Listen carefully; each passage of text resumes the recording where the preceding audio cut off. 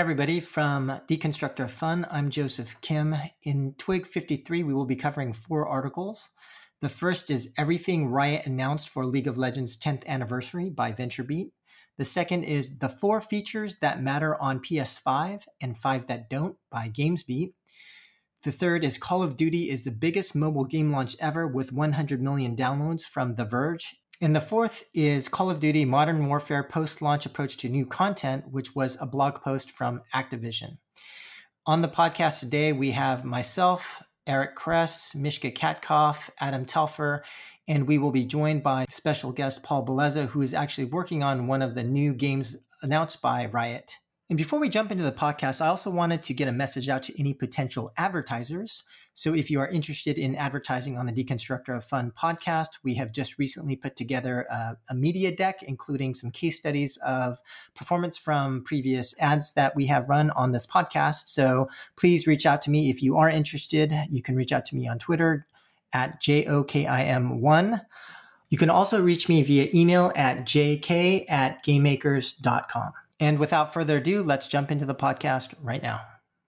All right, and welcome, everybody. We're back here with the whole crew plus one. So before we come in with a plus one, we want to say a couple of things about previous episode that went live. Went live early morning today. So we recorded an episode with Riot's Chief Diversity Officer, Angela, and it was JK. What do you think about the episode that we recorded? It was really good. I got to say, I honestly think it was, as I mentioned before, our best podcast yet. So definitely check that out. Yeah. So the topics are difficult. We talk about culture transformation. We talk about Riot's past year, where it kind of began to transform the culture and how that was done. And even though this sounds like it is a difficult topic, the conversation is fun. Like that podcast episode is really good. I've listened to it a couple of times, and there's a lot of knowledge on how to drive culture, how to transform culture, and it was just overall good. You guys talk about NFL and that kind of stuff, so it's a good episode. But our plus ones, we have another guest again from Riot. This one is apparently JK's favorite Rioter. Okay. So JK, you can have the honors of introducing your favorite Rioter. All right. So today we've got Paul Bellezza, who is actually from Riot, and we're going to be talking more about some of the announcements from Riot later today. So we'll be able to get some of Paul's insights into some of those projects and actually the project that he's working on. But Paul, could you first just kind of do a quick introduction in terms of who you are and what you're working on at Riot? And don't do quick. Don't do the full introduction, Paul. Okay. Well, first, so my name's Paul Bellezza. I'm a senior producer and product manager at Riot Games. First, I got to shout out to you guys. Like, I've been listening to this show for about a year now, and I've learned so much and met a lot of cool people because of it. So big fan, and I'm so honored to be here. So thank you all. And I look forward to getting Crest in the face later in this episode. Really, really good times. I'll just do the super TLDR of my career. I started out as a high school biology teacher in early 2000s and decided I wanted to go into video games because I love video games more than teaching, although teaching was cool. And so I started at rock bottom, quit my teaching job, started out working in retail at EB Games, which then became GameStop. And my students would come in and be like, what the hell happened to you? And I'm like, I'm chasing my dreams. Anyhow, that job allowed me to meet some humans in QA at the Vendy Universal, where I took a QA job for a year and got my first real taste of working in the industry. So I worked on like Barbie and the Magic of Pegasus and paid my dues down in QA. Eventually I decided I needed to gain more skills. So I really wanted to become a developer, not just a publishing side person. So I decided to go to USC and mid 2000s for their graduate program in interactive media and game design. And I ended up becoming kind of like a student game producer on projects there and during that time. Eventually I decided I needed to get an internship if I wanted to really get into the industry and learn skills and add value. So I applied to a Craigslist ad for an office manager position at a young startup in West Los Angeles. And I got an email back from a guy named Mark Merrill. And the company was USC. The company's not USC. He was a USC alumni. The company was called Riot Games. And I came in and talked to them very early on when they were pitching what would eventually become League of Legends. And I was not offered the office manager position because I was a student in school, but they offered me an internship. So I was Riot's first intern and employee number 6. So I was there working on it was called Hero Wars at the time internally. We worked on that until it became League of Legends. I left in 2008 to go make my own game with friends. We started an indie company and made a puzzle game with 2K. We published that. And after I finished doing that project and doing a few more projects, I returned to Riot in 2010, a year after League had started. And I spent about 9 years working on League of Legends post-launch.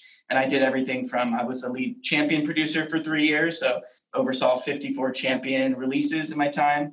I worked on in-game events and publishing activities for about 2 years.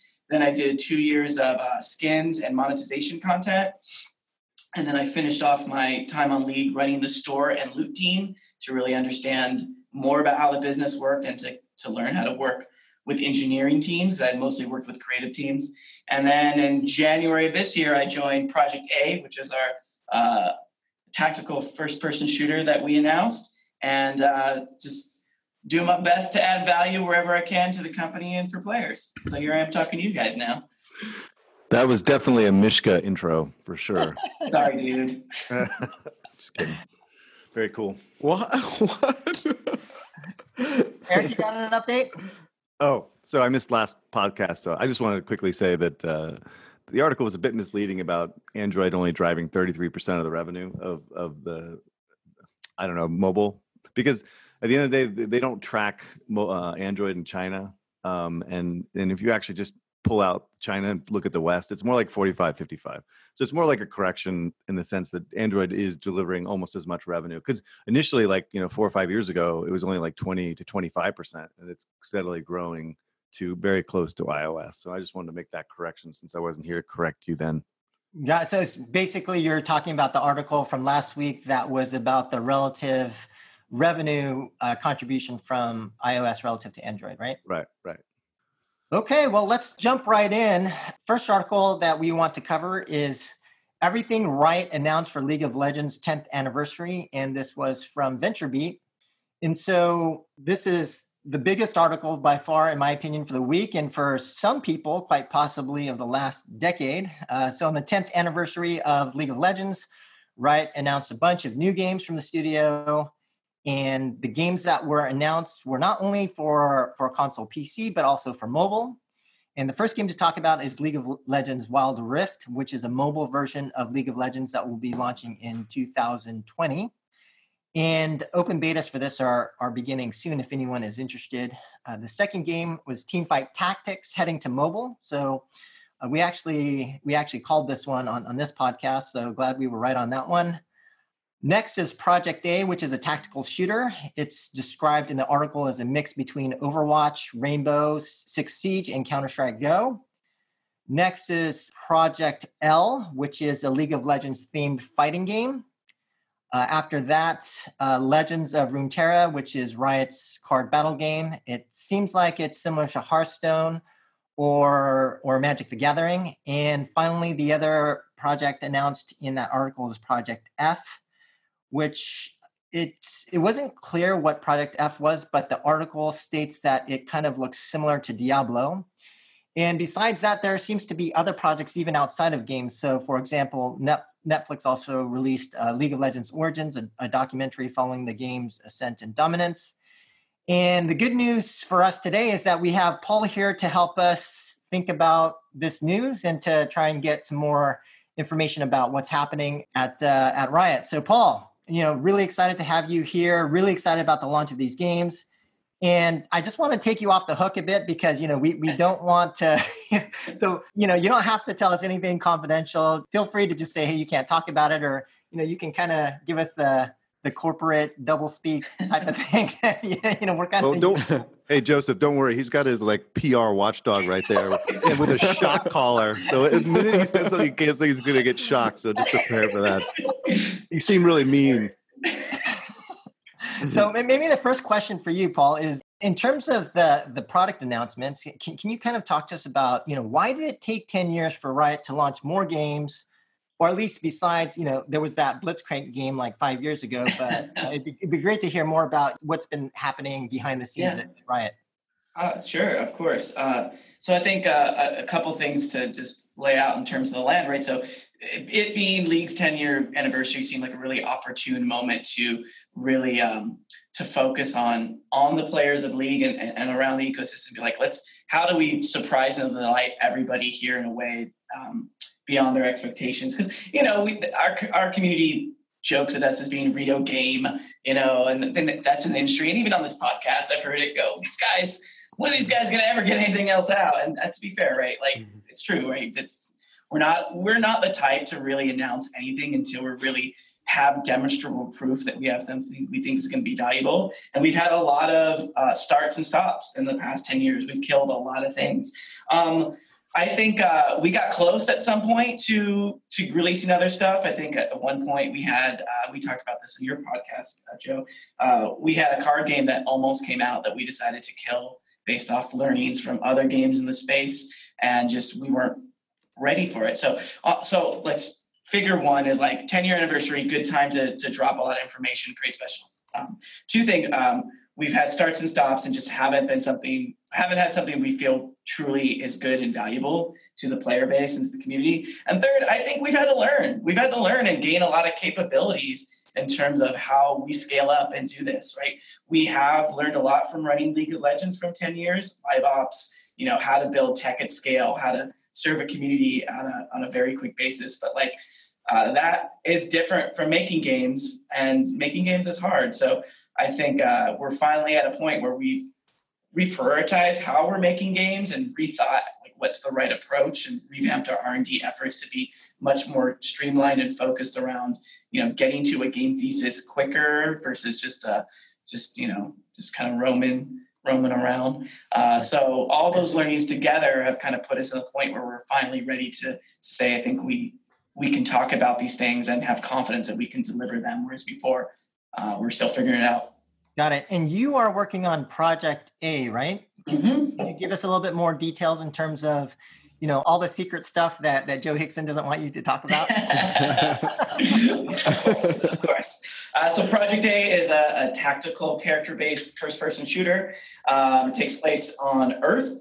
So it's our first IP that's not League of Legends specific.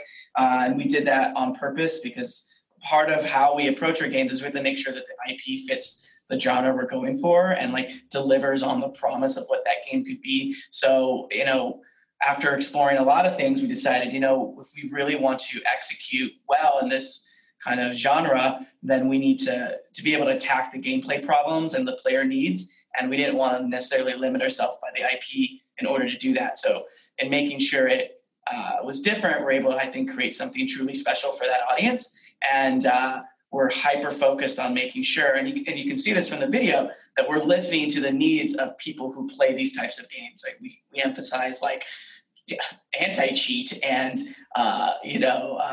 movement detection and peeker's advantage and stuff that's really hardcore, and it just goes to show you that in addition to just thinking of attacking certain genres, we're really listening to people who spend thousands of hours in them to understand what their problems are and give and deliver what they need to make something truly special for them. And in essence, that helps lift everybody up. So that's the game I've been working on. I'm on the character team there. So I'm in charge of making sure that the characters that we're making help deliver on that gameplay promise. And that's been a really fun project to work on so far.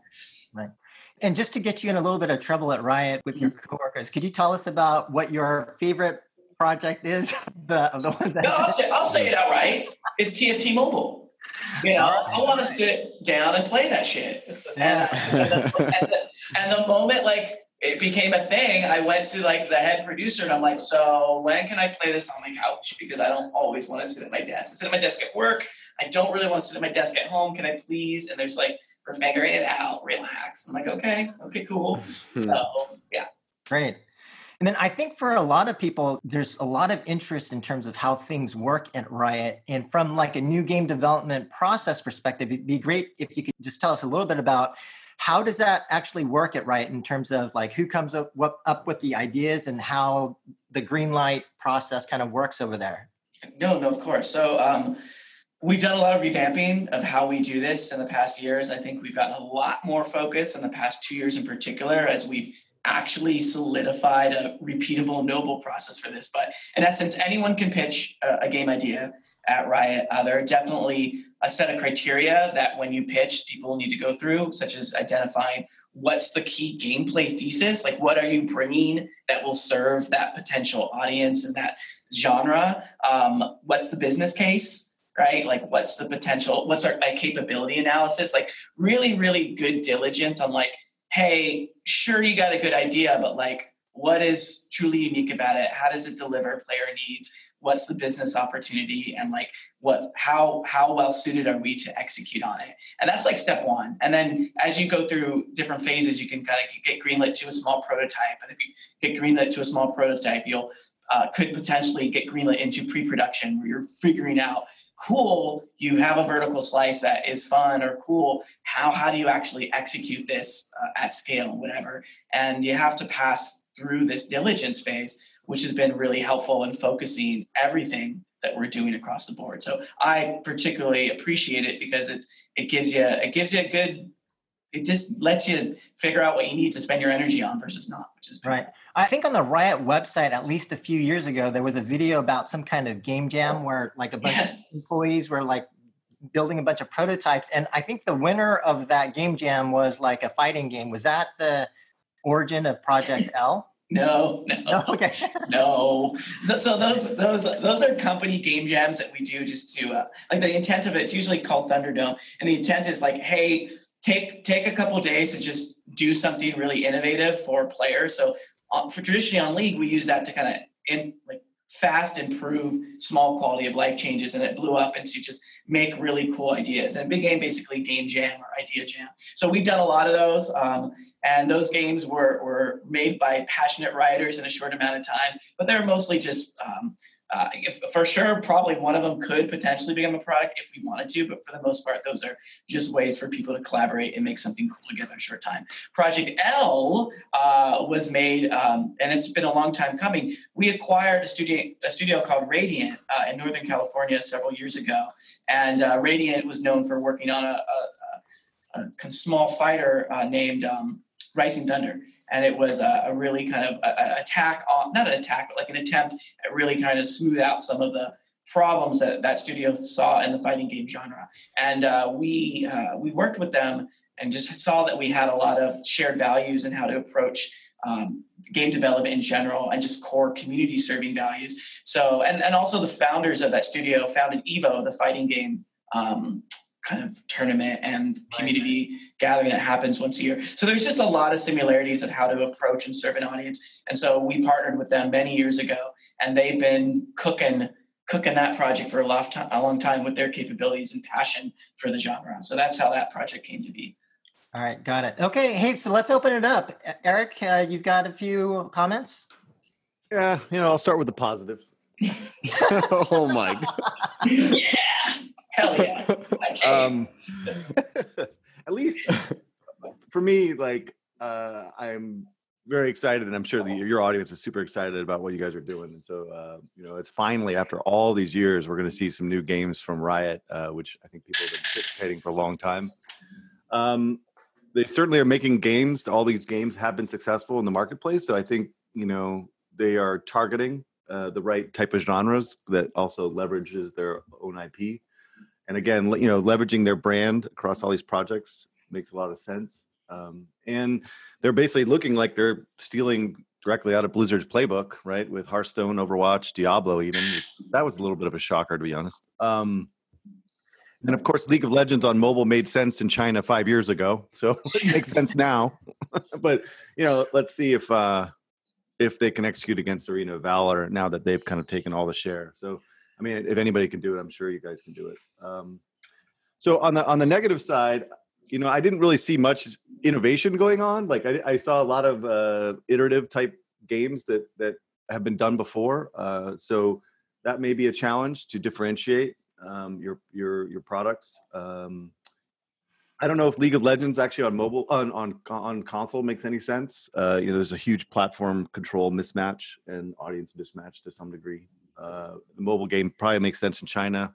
Not really sure how the MOBAs are faring in the West. I mean, so far the MOBAs in the West have been kind of disastrous, but perhaps they could break through there. In the fighting game, the fighting genre has been kind of on the ropes for a long time now. Mortal Kombat's doing extremely well this year, but generally speaking, the fighting genre has been in decline for decades. So I'm not sure there's a room for that game out there. But I could be wrong. But it's a tough genre. It's kind of dominated by Street Fighter and Mortal Kombat, and obviously things like Super Smash Brothers, which some consider a fighting game. What else can I say? But the biggest thing that worries me about all of this, and I've said this on the podcast before, so I'm trying to be consistent here, is cannibalization, right? So this has happened so many times, it's like a broken record. Zynga of old, Supercell, Rovio, they all release new games to their huge audiences, and they make less money. Because at the end of the day, League of Legends mints money, right? And let's say they're 12 to 13 to 14, 15% conversion. Let's say they're making like $40 per user. If they end up making a game that makes $5 per user, then it's going to be a train wreck, right? So if they move that audience from a $40 game to a $5 game, they're going to just lose money. And that's exactly what happened to Clash of Clans guys.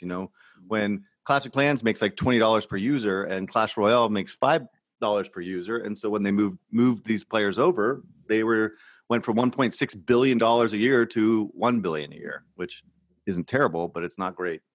So that's what my biggest concern is of all these projects. Is I really kind of doubt that they will be able to generate as much revenue as what League has accomplished, and so that creates a huge cannibalization issue potentially. And then finally, in history, generally studios that have had lots of success with one game find it really hard to pivot and do different games. And now you're making 5 different games, which would be a challenge just to make one new successful game. So, that creates a little bit of like, the hair on my back of my neck rising as I worry about. I worry about that too, man. The execution risk seems daunting at best. So, so that's kind of my general comments. I have no doubt that your audience will follow wherever you go. I think managing that audience and making sure that you guys don't cannibalize yourself to death will be a key part in ensuring success. And then obviously, just the pure execution of these games, because expectations from the audience is still super high on these games because they've all been done before, right? So the quality level is going to be high in order to convert and get people engaged. So that's kind of my take. Anybody else want to comment? Yeah, I can take it over from here. I mean, Eric said a lot of the things that I've put in my notes as well. So I've seen actually one of the game being played. One of our guys got a beta to Legends of Runeterra, and it definitely looked a lot like Hearthstone. It looked really cool, and I would most definitely play it. But what Eric is saying is absolutely correct in the sense of the low monetization, because when I look at these games that are coming out, Teamfight Tactics, the tactical shooter, the fighting game, the card game, all of these have pretty low monetization potential usually. We've seen what Hearthstone can do. It's a very content-driven game. I don't know with fighting games monetization other than Contest of Champions, but I don't think you're going to go that deep into the gacha loop and power progression. With the Overwatch, the monetization is quite low in the sense, and as well as with Teamfight Tactics, what I've seen so far, it's mainly the skins, which again puts it into low monetization. Now with League of Legends coming in for mobile, that's naturally big, but at the same time, we've seen Arena of Valor and what it can do. It's been great in China, but really hasn't had success in the West, despite adding Supermans and Jokers and you name it, kind of everything and trying everything. And it just doesn't seem like the MOBAs resonate at the same scale in the West. And also the monetization is a little bit, a suspect because it's just not a power progression type of game. I didn't notice the action RPG, so I'm a little bit unaware of that, and that might be something with a much more heavier power progression. But again, it's a game much like Diablo, and they're working on their way their version with NetEase. So much like Eric said, a lot of it is something that that kind of resembles Blizzard's portfolio, and in that sense, it's both good and bad. Good in the sense because everybody loves Blizzard and people love Riot, but bad in the sense that there's somebody else with quite similar capabilities working on same type of stuff with as strong, if not even stronger, kind of characters. So it boils down to execution. And my questions are more about the execution. So as Eric said, there's a lot of new things you're trying out, and Riot has unlimited execution capabilities. I mean, you have all the money coming in, you have the best location, you can hire anybody, you can get anything going on. And Paul, as you were describing, your process starts with anyone can pitch, which is pretty great. I think you have like 2,500 people. So there's a lot of players and a lot of people who can pitch. And it's not just a pitch like, hey, I have a great idea. You talk about the gameplay thesis, the business case. So you really have to think about this as a product, as a service. And then you go into the prototyping and the diligence phase. So my questions are more about who are the decision makers and how do you staff up as the project goes, and where do you start off? Like, what are the team sizes at the start? And I'm asking, like, who is decision maker? Because a lot of the things you're doing are you would basically look at the slate and be like, yeah, that makes sense. So it's not out of the box. It's just it totally makes sense. So and then it feels like you have very sensible people making decisions. So I'm just trying to figure out, like, is that good or bad, and yeah, how does it work? So who are the decision makers? How do you staff up, and what are the team sizes? Yeah, so there's a R&D council, and it's a cross-functional council of executive leadership, both from the business perspective, the game design perspective, art and creative perspective, and they evaluate all the pitches. Usually you get one of them to sponsor. So you start with the initial, like, hey, I have an idea, and you start talking in depth with one of them and just give them the high level, and one of them will become like kind of your mentor through the process. So kind of already at the start are kind of set up in a way to be very collaborative with them from the beginning.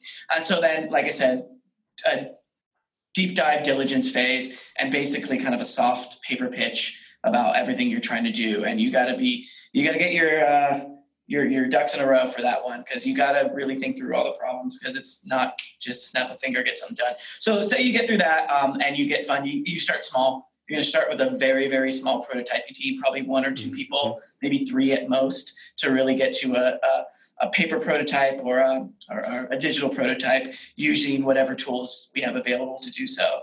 Kind of then it's really about testing with a small, I think, I don't know if this is for sure, but you're going to be doing testing with a small group of rioters and probably a little bit of real players from the potential target audience to really get through. Are you solving some of these problems? And then in each phase, each kind of revision, you're learning in real time, hey, this is actually fulfill what we think we need to do. And if not, what are the things we need to solve to do it? And are those things like super, super challenging, or are they approachable with more time, et cetera? So you're going through these phases and you're checking in with this council as you go through all of the steps. And I'm looking at Joe, I'm going, does that sound right? Okay, Joe's giving me a thumbs up. Yes, that is accurate. I didn't just make it up. So yes, so that's typically how it goes now. In the past, it was much more feels-based and I'd say laissez-faire, to be honest, but we've since tightened up our approach about that to be much more diligent. All right, so that makes total sense. So it's kind of like Creativity Inc., where they had the brain trust. So it kind of resembles that type of Pixar approach, right? Yes, a bit of that. Yeah. All right, that sounds. I mean, I know Eric has his worries. I'm more positive than Eric. I just have to say that they look good. Like, I don't want to be too much of a fanboy, but the games look actually really good. So I wouldn't be that worried about the execution. It's more of the competitive landscape. Certainly.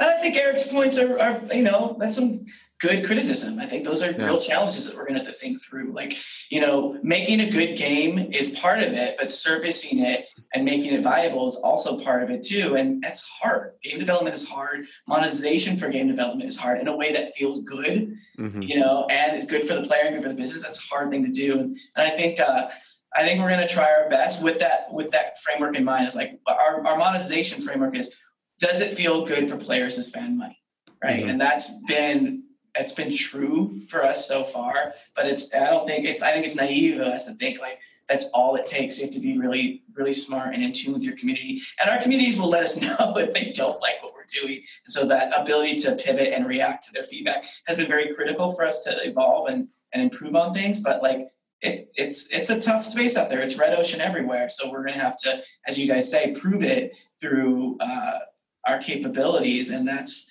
us to fuck up on, to be honest. That's us to lose. So we just have to be good about it. Hey, Paul, now you scared me even more. When you're catering to your community and making sure they feel good about what to spend on, that makes me really worried. That's just not the way that free to play works, frankly. You know, maybe for you guys, I think for you, and I think for Blizzard, perhaps, but like, I don't know, man.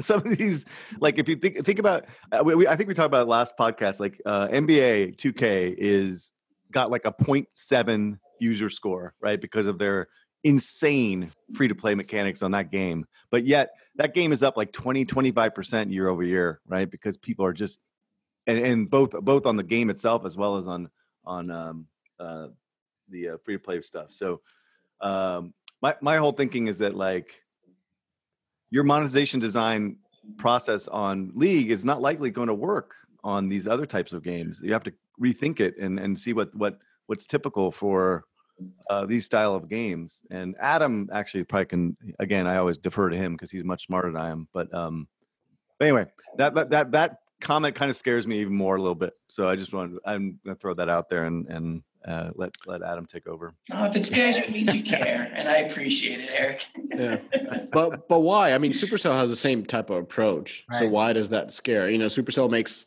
tons of money, and they have kind of the same things that Riot has going for them. They have the base audience, the fans for Clash of Clans and other games, and they have the cash flow, which gives them the time to iterate. So why would that? Did you not hear what I just said? Like, but they went from 1.7 billion to 1 billion. They are down 40% in revenue, right? I mean they are super successful. They're one of the best developers on the in the world, but like, if they were a public company, they would have gotten annihilated, right? And they lived within the Tencent fold, and I guess so does Riot. But like, you know, that's not. I would not define that as success, or in my view, anyway. And so this is what they have to worry about, right? Because they're minting money at Riot, and all of a sudden they come out with a game they can't monetize as well, and they move all their players over, and they're down 40% year on year. You know, that's scary, right? So that's what I'm trying to say, And again, monetization design, as Adam knows, is different for each genre, and they have to optimize against the genre, not optimize against what the players expect, you know, in my view. Yeah, fair point. All right, Adam, what you got? Oh, man. No, it's all my hard-hitting questions. Okay, hard-hitting question number 1, Paul. For the promo of your game, why are you staring at a box? Because box shooters are fun, man. No, I mean, I think we're just not ready to show more just yet, and we really wanted to establish the gameplay versus necessarily what the world, the environment looked like. And there's more than just a couple boxes on screen, but we got a lot of work to do ahead of us. So I think we wanted to err on showing, what we could about the characters and how like the gameplay interacts, and you will be crouching behind boxes, so it's not untrue. So I think we just kind of optimize for what the game thesis is versus anything else. Yeah, I'm excited to see how these games develop, right? Like, of course, you guys can't say much here, and you can't say much during the announcement. But yeah, like really coming to that gameplay thesis, I'm really trying to figure out like what are you guys trying to use for differentiation in each one of these games, right? Because as we've said, like, you know, Blizzard has tried to reinvent many of these genres many times, and walking into these genres, especially into, say, the shooter space, you've got some amazing developers there that have been working on these problems for decades. So what I'm really thinking about is this gameplay thesis idea that you've been talking about. And this directly impacts kind of my day-to-day when we're thinking about product strategy. And you're talking about, you know, like developing a tactical shooter where it's solely focused on, say, feedback or problems that 1,000+ hours are players are actually facing. I'm just wondering, is that kind of the limit of your gameplay thesis? You just focus at that tip of the spear type of player, or how do you define what a good gameplay? Got it. Definitely not. We look at our base as segments, like kind of personas. So there's definitely like different kind of targets that you want to make sure you're solving problems for. So like one, because we really want like the thesis to be authentically rooted in the problems of that space for a variety of players. So I think like the deepest level players, you definitely want to, make sure you're solving the problems, because they're going to be the people who are championing your product at like the most competitive levels, which then brings in anyone who's interested in, let's say, a competitive multiplayer game. Be like, wow, the competitive integrity of the design is there from the beginning. There's no pay for power. Not to say that's a bad design, but just like in a competitive game, fairness and skill is important. So making sure that like that cohort is excited and able to look at it as like truly solving the problem is important. Then there's ways to like make it more viable for people who would want to try, but have been like turned off by some of the walled gardens, in my opinion, of some of these spaces. Like it takes a lot to break through and earn the skills to like be competitive in some of these spaces. So we're also trying to find ways to make it approachable to a bigger group of humans. And that's not to say like just make it super approachable, but just think through what are the things that are typically having people bounce from a product like that, and go, all right, what are some small and big things we can do in like the onboarding and the way we approach things to make it better. So like it's a bunch of different segments that we're targeting, but we make sure that we clearly know what we're trying to do for those segments versus just go mass.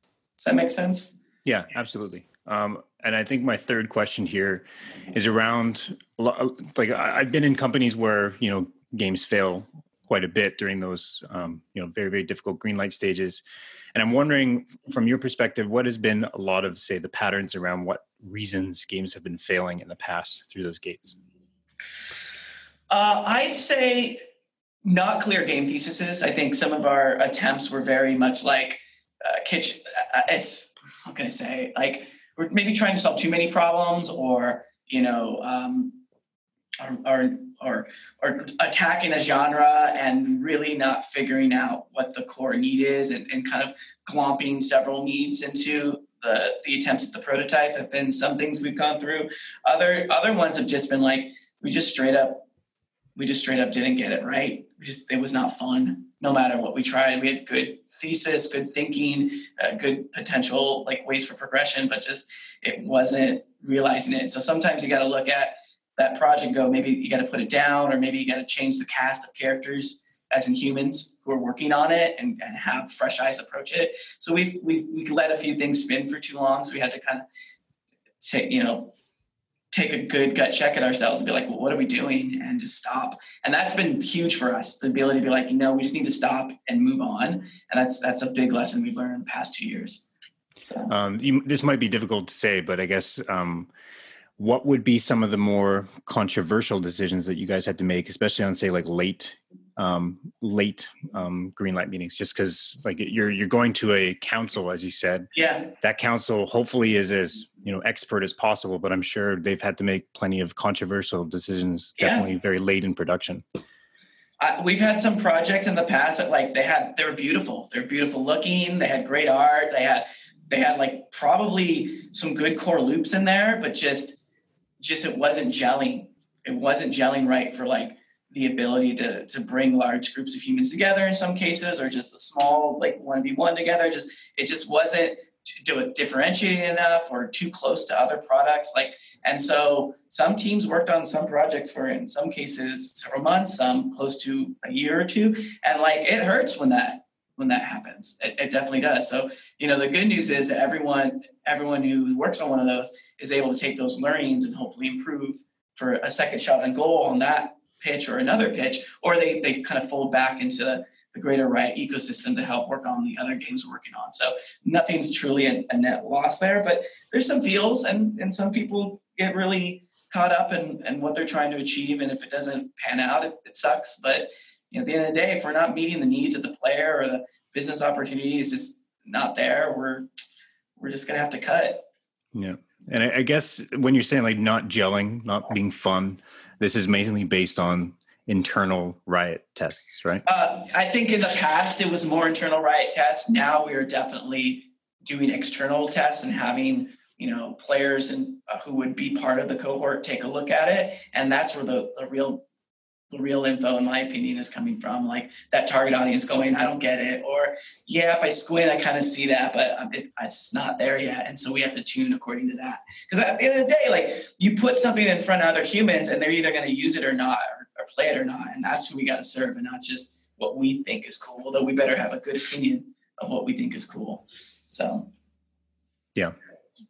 I guess my only final thought from Eric's stuff around monetization, et cetera, like we're talking to Riot in terms of them being probably the strongest company in the West as their core companies around selling cosmetics and handling that community. So these guys should be able to sell cosmetics in these genres as best as possible. But I think there is a risk here of just growing games within the shadow of League of Legends, right? Just how difficult that will be.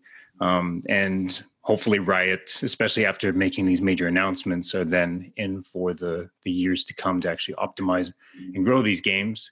And I'm also kind of, it's good to see that these games are all kind of in adjacent genres, but not in direct competitors. So especially in case of the tactical shooter, hopefully it will be able to pull audience away from other shooter games and not necessarily cannibalize League of Legends directly. I think sorry, Paul. I was just going to say, Yeah. I'd have to agree with Adam. So Eric, I totally agree with you that from a game-to-game perspective, when we look at games like what's happened from Clash of Clans to Clash Royale, like if you go from a high monetization to low monetization type of game, and there is audience kind of stealing there, then that could happen. But it just seems to me that, especially when Riot's going into mobile with such a big difference from a platform to platform perspective, and then with the different genres, I personally I'm not that worried about cannibalization so much. I just can't see like the hardcore League player that, is playing so much on PC, jumping over to a mobile game and then just not monetizing in the same way. So I personally think that the cannibalization risk is a lot lower, at least given the current portfolio of games, in my opinion. Paul, you were going to say something? Yeah, no. First of all, like all these points, I think are valid criticisms, and I think they're real challenges. And so I don't want, I think at times we come off as a very idealistic, but we do hold to those values. And I think, I think there are times where we have sacrificed business value for player value, and the hope of that has been creating a community and ecosystem that feels pretty good. That said, we get slammed on League a lot when we try to, find different ways to monetize. We have to strike that balance and revise with them accordingly. So, and so there's that. And so I'll call that as a truth challenge that we have to face. The second thing is, I think the good thing that we're optimistic about is, I think there's a lot of people who would try League or some of these League related products, just haven't, because the MOBA genre wasn't their jam, right? And so what we've seen with TFT, which has been really interesting, and I think I can say this, is that a lot of people have tried League that we didn't think would before. And I think what the barrier was people weren't necessarily into the MOBA, but they kind of liked the universe and the characters around it, or at least have seen their friends do it and had an interest. And so what was been really interesting about TFT is just, not only has it brought, some old League of Legends players back who've kind of just gotten tired to kind of play in a familiar game space, but it's brought a whole bunch of people who are adjacent into the ecosystem that we were pretty shocked about and we didn't know. And so our hope is that maybe we'll see that across the other products that we do too. By serving different audiences, you might find people who are interested that weren't interested necessarily before. And we've seen dividends from that. So yeah, I mean, we're going to shoot our shot and try our best. And if it sucks, then we'll iterate and make it better. And if something is just not hitting well for us and the player base, then we'll figure out what to do when the time comes as well. I think we're not shy about, sunsetting things if we need to. We've done that within League a lot. We've sunsetted game modes, for example, all the time, just because it wasn't meeting the player need or really viable. So, yeah. And Paul, I think to your last point, I do think that that's a major advantage. And If I were to guess, if I were to look at the financials for a company like Supercell, I mean, just looking at public numbers, generally speaking, for like a Zynga or Glue, they're spending about I'd say 30% of net bookings against marketing and user acquisition. Whereas I think for a company like Supercell, my personal guess is it's more like 8 to 10%, which is around where you guys would be, in my opinion. So I think from a margins perspective, you guys definitely have that ability to not have to monetize as much given the extra margin that you guys have because of the issue you just mentioned. Wait and see. We'll see. Yeah. All right, should we move on? We've spent quite a lot of time on this one. Adam? Or Eric? Yeah. Let's get Paul off the hot seat. So the article is about PS5, the 4 features that matter and the 5 that don't.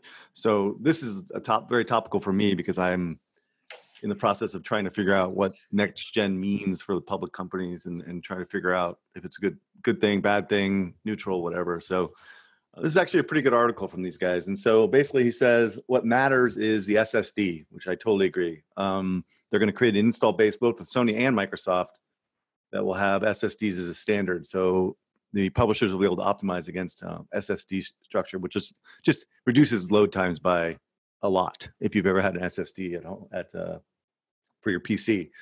But the difference is that again, because everyone's going to have an SSD, they can optimize it only for SSD. So it'll actually be even better performance than you get out of SSD on a PC, theoretically anyway.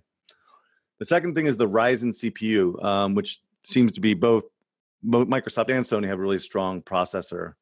And this should enable hardware accelerated ray tracing as the next thing.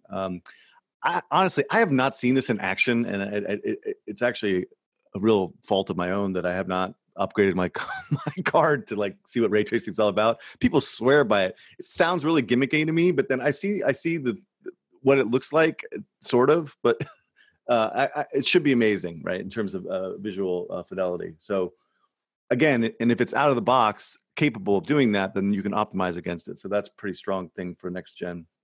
And then the last thing is adaptive triggers and haptic feedback. I honestly think this is not all that interesting. I think Switch has this feature and it's not really leveraged in any meaningful way. But nonetheless, it's just another feature again for the new systems. And then what doesn't matter is the 4K Blu-ray. I totally agree. Anything to do with 8K is absurd and ridiculous. Even 4K is almost ridiculous at this stage. It's the second thing. Game aware interface. I don't even know what that is, but it's stupid. And then choosing game modes to install, which is another feature that they talked about, which is interesting. For Call of Duty, you can install the multiplayer and the single player separately. So I don't know, reduce the amount of storage issues. I don't know. But anyway, I thought this article was pretty good. I think it kind of nails the big points. And the biggest feature in my mind is the SSD. It will make a huge difference in terms of load times and theoretically, you can optimize against different ways of opening bigger worlds, so you'll get more content, more things on the screen, et cetera. So it could be a big distinction going forward. However, what I'm worried about is that the capacity, because SSDs are still expensive. If you do a 500 to a terabyte SSD, I mean, that's just too expensive for a $400 to $500 device. So I'm thinking that this is going to be some kind of hybrid system where you have a traditional hard drive as well as the SSD, but I'm not really sure on how that's going to work. Because again, if you want to increase storage on SSD, you need to get another SSD. You can't do a traditional storage device. But maybe anybody tech out there that knows this better than me, let me know if I'm wrong on that one. So anyway, my overall take on next gen is that these devices seem very iterative, generally speaking. With the exception of the load times, they're almost identical in terms of structure and systems as these existing consoles. And actually, the differentiation between PS4 and Xbox One are very, very limited as well in terms of architecture. And I think these next-gen consoles are even closer together. So what's interesting to me is that what will maybe potentially hurt ongoing sales of these consoles is because the initial year, these are going to sell off the shelves and these will be fine. But cross-platform play will actually create a system I'm trying to articulate this. Cross-platform play is really interesting because if you buy Call of Duty next year on PS5, you should be able to play with all your friends with PS4s. That is the feature that they are likely going to do. And if that is the case, the impetus, the reason to buy a next-gen console will be far less because you can still play with your friends without spending $500, right? Now, this is irrelevant for the first year because everyone buys these things. These hardcore guys will spend whatever it takes. But on year 2 and year 3, this could be a risk in the sense that you don't need to move to next gen to play with all your friends, right? And the other big deal on this next gen is it's not a clean slate the way it was for the last 2 generations. So Microsoft won the Xbox 360 generation, Sony won the PS4 generation, and this time there's not really a clean break, right? Because you can the cross-platform play will allow you to play on both games. So it's actually more relevant whether you're an Xbox Live subscriber or a PSN subscriber than which hardware you have. So in this sense, Sony has an absolutely massive advantage, particularly early in the cycle. So generally speaking, what I think is going to happen is that these console adoptions may be a lot slower than last gen. Last gen was a huge uptick in adoption really fast. This may actually be a little bit slower, similar to the PS3 and Xbox 360 cycle. But I don't think it matters as much because at the end of the day, everyone's going to have the same console and the same platform, and the publishers are going to make games for both platforms for the foreseeable future. And it should be good for all the publishers in general. And then the other thing is I think Microsoft's going to make some big moves with content that help differentiate their platform over the long term of the cycle. And so they may lose early, but they may come back and be more competitive in future years. So that's kind of my quick take. I hope it made sense. What do you think? Yeah, Adam? Yeah. My take is going to be much more about like dev facing features. You're talking mainly about consumer facing. Just because I think this platform play, it's going to be iterative, but some of the stuff that I really would push for, and it probably doesn't have to happen right at launch, but needs to happen, is just to be a bit more future facing and cut out as much of the advantage that say Stadia and Switch have as much as possible.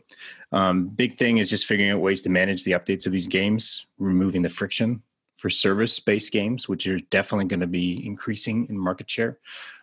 So every single time I want to play a game, I don't have to wait hours to download a small patch. Cross-save and cross-play, as you talked about, as a feature. And I know this is probably not going to happen at the Sony level. They are not invested in making that simple. But every service will actually need to start creating their own. So I would expect sort of third-party services to start offering cross-save ability to make sure that people can jump between Xbox and PlayStation and PC. Also noticing with PS5, a lot of stuff under the surface around better integrations for content creators and streamers. So there is like these assist plays and these types of things, which could be quite interesting. So far, like the share button from PS4, good, but I just think they should be improving there, as well as kind of improving their overall streaming software. So that's just the ability to stream from your PS4 to say your laptop or tablet. I've actually been using this quite a bit. I really enjoy it for the same reason that Paul enjoys playing TFT on his couch, that it's nice to be able to take your game elsewhere. And especially when I think about the advantages of Switch, being able to take your game wherever you are in your house. Right now, the PS4 tech is definitely lagging behind, say, Microsoft, and definitely going to be behind Stadia. So it would be good if they invested in that. Biggest thing that I would be pushing for with this generation, and I know it's something small, but I'm really surprised it's not in there, is marketing tracking, specifically in their store, things around attribution around their store. All of these service-based games are going to be coming out. There's going to be more and more free-to-play games, and it's almost 2020, and this isn't a thing for both Xbox or Sony. And this is major. So being able to actually do performance marketing for these service-based games in comparison to mobile is a major thing. But yeah, all my suggestions are very much about being dev-friendly in a service-driven world, which is very much likely the future. JK?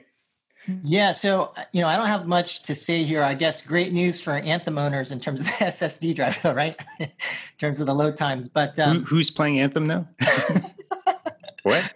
Who are they? I would love to talk to one.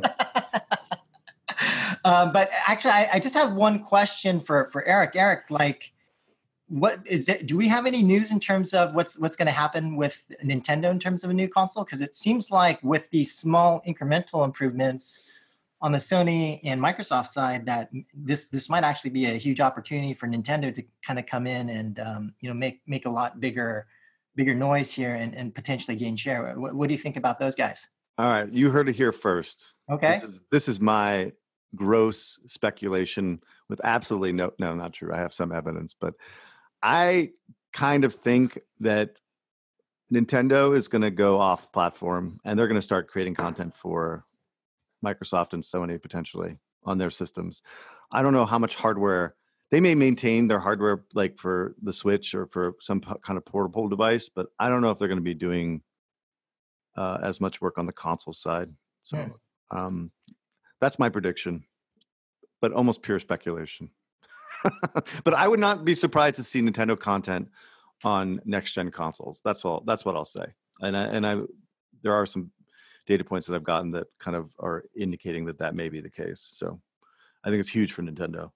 If that happens, but this might actually be I guess you could, my point is, I think you can make an argument that based on these small incremental improvements, that the basis of competition may actually shift to exclusive content in terms of a console platform choice. And so this might actually be a good time for them to just double down as well. I don't know. I don't know about that. Well, yes and no. I think Sony clearly has an advantage on the content side, like from this core audience.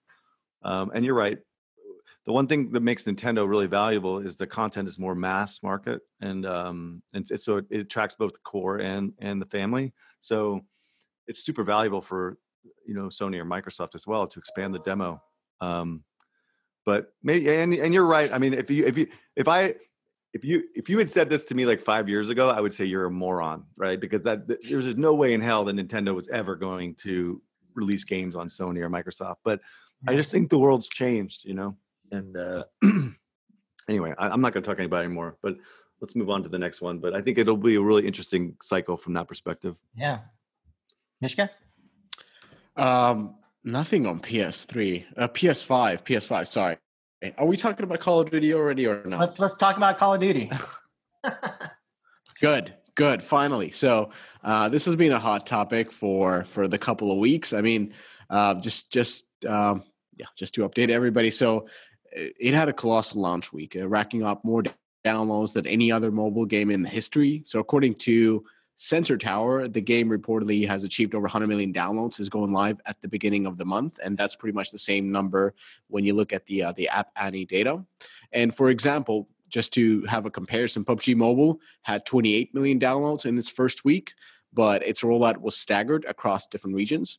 And the mobile version of Fortnite, meanwhile, was downloaded 22.5 million times, but that was only available on iOS first. So we also have to take it into account that Call of Duty hasn't yet launched in China.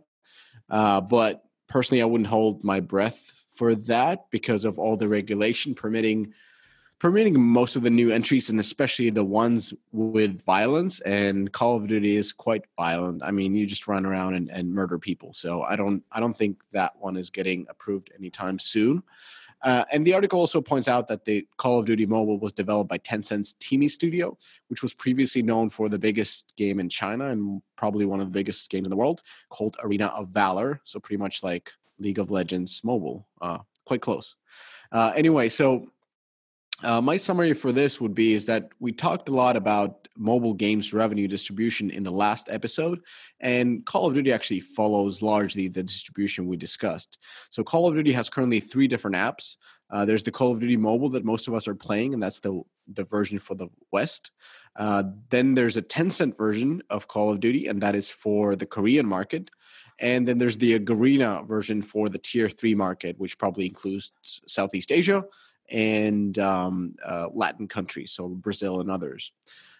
At the moment, Android has 70% of the game is installed 70% on Android, and 25% of the revenues is coming from Android. So pretty much like distribution we talked about in the last episode.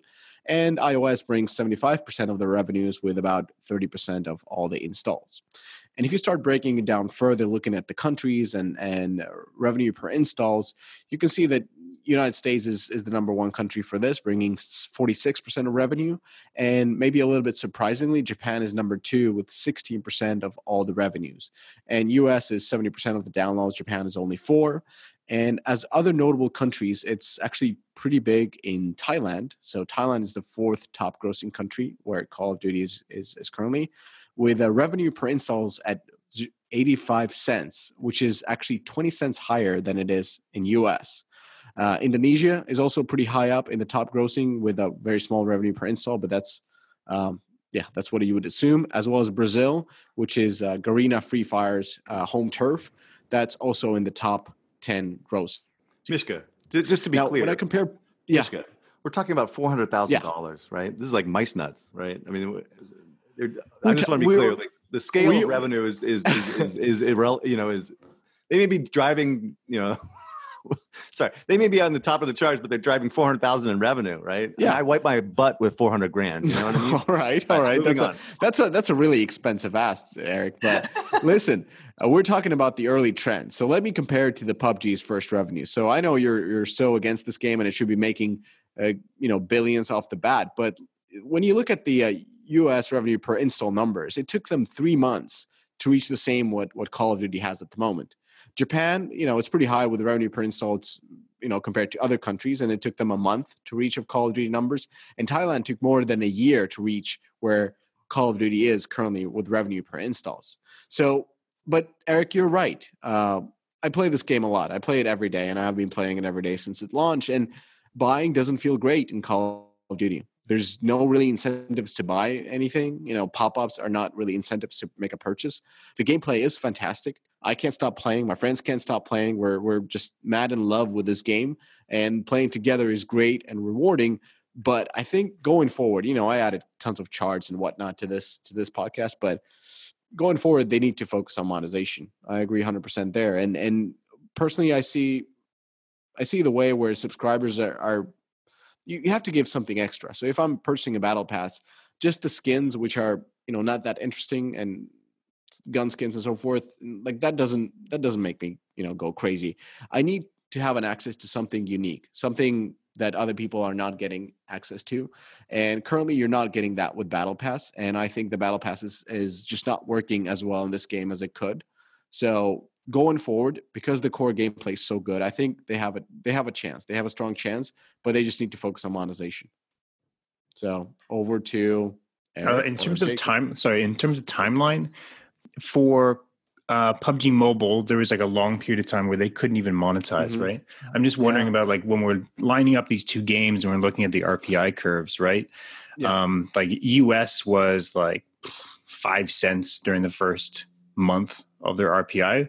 But I'm wondering whether that was just kind of their launch schedule. Because like here in this case, like Call of Duty Mobile came out with everything, Battle Pass, all these cosmetics, all from day one. Yeah. Versus in the case of PUBG Mobile, like they didn't even match this feature set at all. Yeah, I mean I'm actually kind of comparing it to Fortnite, because Fortnite was feature complete. I forgot that it wasn't on Android. I'm idiotic,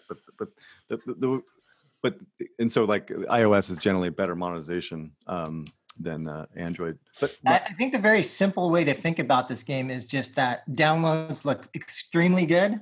But yeah, I think we're all agreeing that from an ARPU perspective, and especially when you look at the shape of the curve, it's definitely, I know. Definitely a problem. It is flat as a pancake, right? So yeah. I'll just do my quick thing. So comparing it to Fortnite, basically they were doing like 38 cents at this point per download, but on a much lower download. So they had 30 million downloads instead of 115 million, and versus a 20 cent RPI that we're seeing from Call of Duty so far. So about half of the monetization within the first few weeks, right? So that's not good. So, but putting this in perspective, a successful game like Pokemon, dude, they were doing like about the same amount of downloads, 100 million downloads. They had 140 million in the first 21 days versus 22 million for Call of Duty. I mean, it is like dramatically different ball game here. Like they're not monetizing for shit compared to Pokemon, you know? So anyway, so then if you kind of extrapolate, if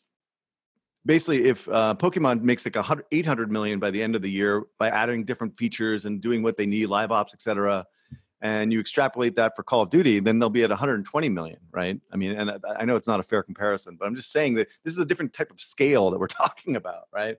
So the only thing that scares me about my expectations is that the company keeps saying during beta and is that they had really high retention. So to the extent that they can actually add new content that people care about, because right now it seems like no one cares about any of this content, and they can start growing their RPI, so we start to see the curve actually go up instead of flat like a pancake right now. You know, then maybe I'm going to be wrong, but right now, you know, Call of Duty Modern Warfare is coming out this week, and that'll move a chunk of that audience over. You know, the spenders anyway, and I'm feeling pretty good about my prediction. And I will be, you know, I think 150 million to 200 million is probably where they'll end up. Could be worse if they don't really improve. But even with strong retention, I mean, I think on a comparative basis, if you're comparing to Fortnite, like that's a game with strong retention, right? Mm-hmm. So, yeah, right. So even with good retention, we still do have to worry about the monetization potential. And this is another thing with the cosmetic stuff, right? And I know the Riot guys are probably going to not agree with me. It's like this is why these games are not monetizing. I said this like months ago, is that it's not as compelling to buy, you know, a brown fatigue versus a green fatigue, you know, hat, right? Versus buying, you know, these characters in Fortnite, right? Like there's nothing on the store that compels you the way they do on Fortnite, right? Like that's what makes it compelling. And I think Riot does a good job with League of Legends as well with all the skins. And I'm not as familiar as I should be probably, so I should shut up. But then you translate that to something like a shooter like they're trying to do, or even a RPG, you know, like it doesn't work. Diablo type game. I don't know how cosmetics economies are really going to work in those type of games. And I think that's exactly why it's not as compelling. You know, the anecdote of one, I asked my son is, you know, do you feel compelled to spend it? And he's like, no. And, you know, there's nothing to spend on this stupid game, even though he loves it. Right. So anyway. Okay. Yeah, sorry, on the cosmetic stuff, right? Like look at CSGO, right? CSGO is significantly like monetizing very, very well off cosmetics. And I think Call of Duty's done a very good job. It's just here, as you said, like it's just a matter of content. It's not like they don't have the ideas for content, right? They have decades of Call of Duty of selling cosmetics there. It's just that they're actually just selling weapon camo with weird colors so far. And they need to actually do like geometry impacting major changes to their character skins, as well as like very, very high color contrast weapon skins. So if you look at some of the top selling weapons from Call of Duty over the years, it's been the stuff that animates, it's been the stuff that like is so ridiculously bright and gaudy that players jump all over paying them. And I'm very surprised that they launched the game without anything like that. Right. So just a couple of quick points from me, and then I'll hand over to you, Adam. But I think the one thing that I wanted to mention is just for people to be careful about evaluating games just based off of the top line or download numbers. I think the true health of a game is just really hard to determine, right? There's going to be companies that push stuff.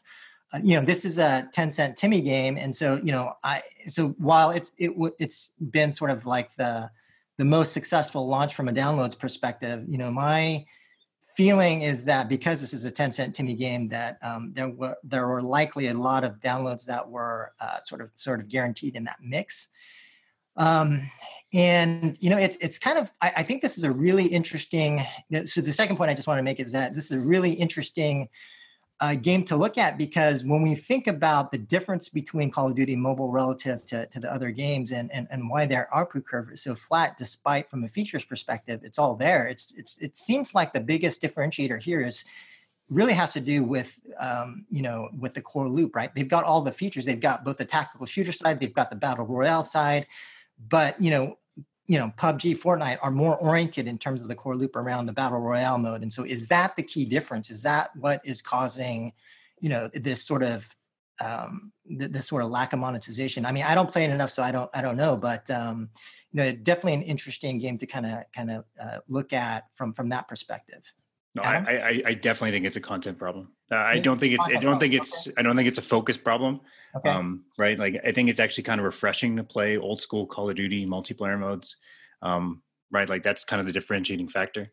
I think it's fundamentally it's a content issue. They don't have enough cosmetics that matter in there, and they don't have any ways to spend outside of the battle pass, and the battle pass is not even compelling on its own. Yeah, Adam is right. I play this a ton, and he's absolutely right. That's exactly the player's perspective.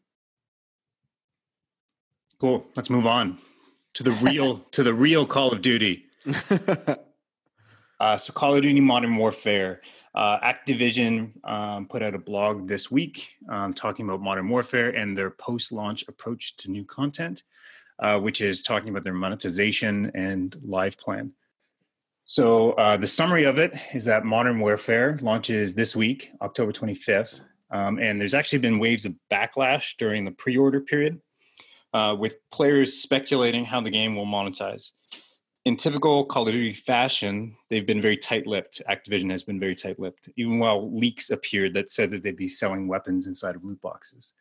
But just this week, Activision announced what the post-launch monetization would be. And it will be a battle pass with only cosmetic items. And that will be the only way to, like, that's the only post-launch monetization besides some cosmetic items in their premium edition. There won't be any loot boxes.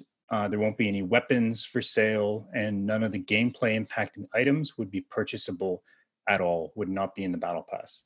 On top of this, all maps post-launch will be absolutely free. So in the past, they've sold map packs as part of the premium editions, and then cosmetics would be their MTX. So to put in perspective, the typical pattern for Call of Duty games are that players speculate what the monetization will be before the game launch, causing backlash and additional PR. And then Call of Duty launches with little to no monetization, usually just map packs and cosmetics to start, with a little bit of premium currency. And then around Christmas, Activision takes the gloves off and actually starts putting weapons inside of loot boxes and tweaking the odds outside of the review window, really tweaking up the formula. So the question is why this year are they straying from that formula? And are they actually going to stick with this contract throughout the year? My take is Black Ops 4 looks like it was actually down in overall revenue, especially on the live side. So part of this decision has to probably do with just how well that performed. In that case, Black Ops 4 had a kind of a hybrid between loot boxes and battle passes.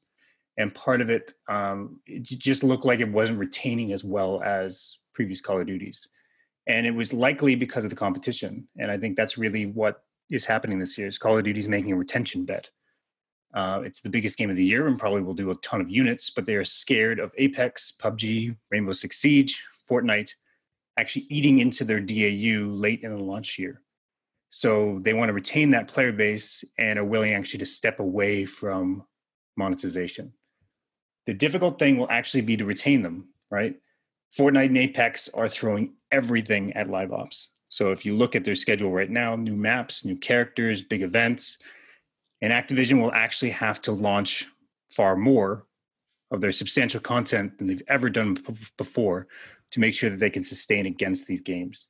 So my guess is that as we watch this game launch, if that DAU actually starts to fall, Activision will probably go back on this player contract and start cranking up monetization quickly. Just because I think even with this blog post saying no gameplay impacting gear, I don't think it's outside of Activision's realm to start tweaking this stuff, getting in between some of the wording, and actually start adding gameplay impacting gear to things like the free check of the battle pass, or potentially just add loot boxes anyways. JK?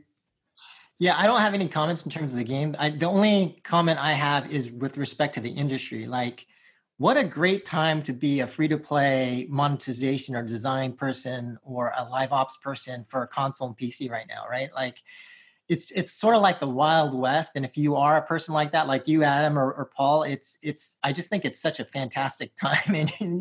And guys like you guys are going to be in such high demand right now. So I just want to make that industry sort of comment. Paul, you have any comments? Just overall, like come to kind of COD later in my life. I think it's cool that they're doing the cross-platform as a player, just because it grows the competitive pool. And if there's enough people for you to frag with every day, then you're going to be playing every day. If you're going to be playing every day, maybe you'll spend. So I think that's just smart from just a general player focus and business focus feature. But we'll see. It also seems like they got a lot to cover from last year. Last year's launch seemed to go not as ideal as they'd like. So I think they have to build some brand equity back, in my opinion. But it seems like they're taking some of the right product specs. But as Adam was saying, like there seems to be a pattern. Like we're cool for the first few months, and then we turn on the faucet there for business value. So it'll be interesting to see what they do and how they tread that line. So I'm just curious as a player, really.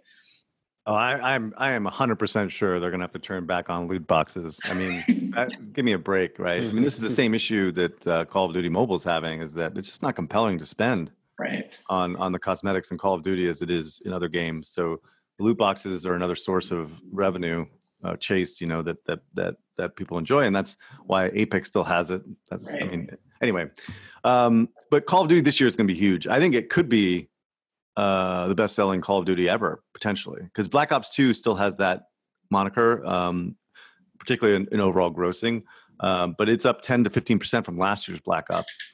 And but I still don't think they figured out monetization. I still don't think they know what they're doing. And despite all their efforts, they're still struggling to figure out how to make money on this thing in a meaningful way. I mean, they make decent money, but not as much money as they should, I think.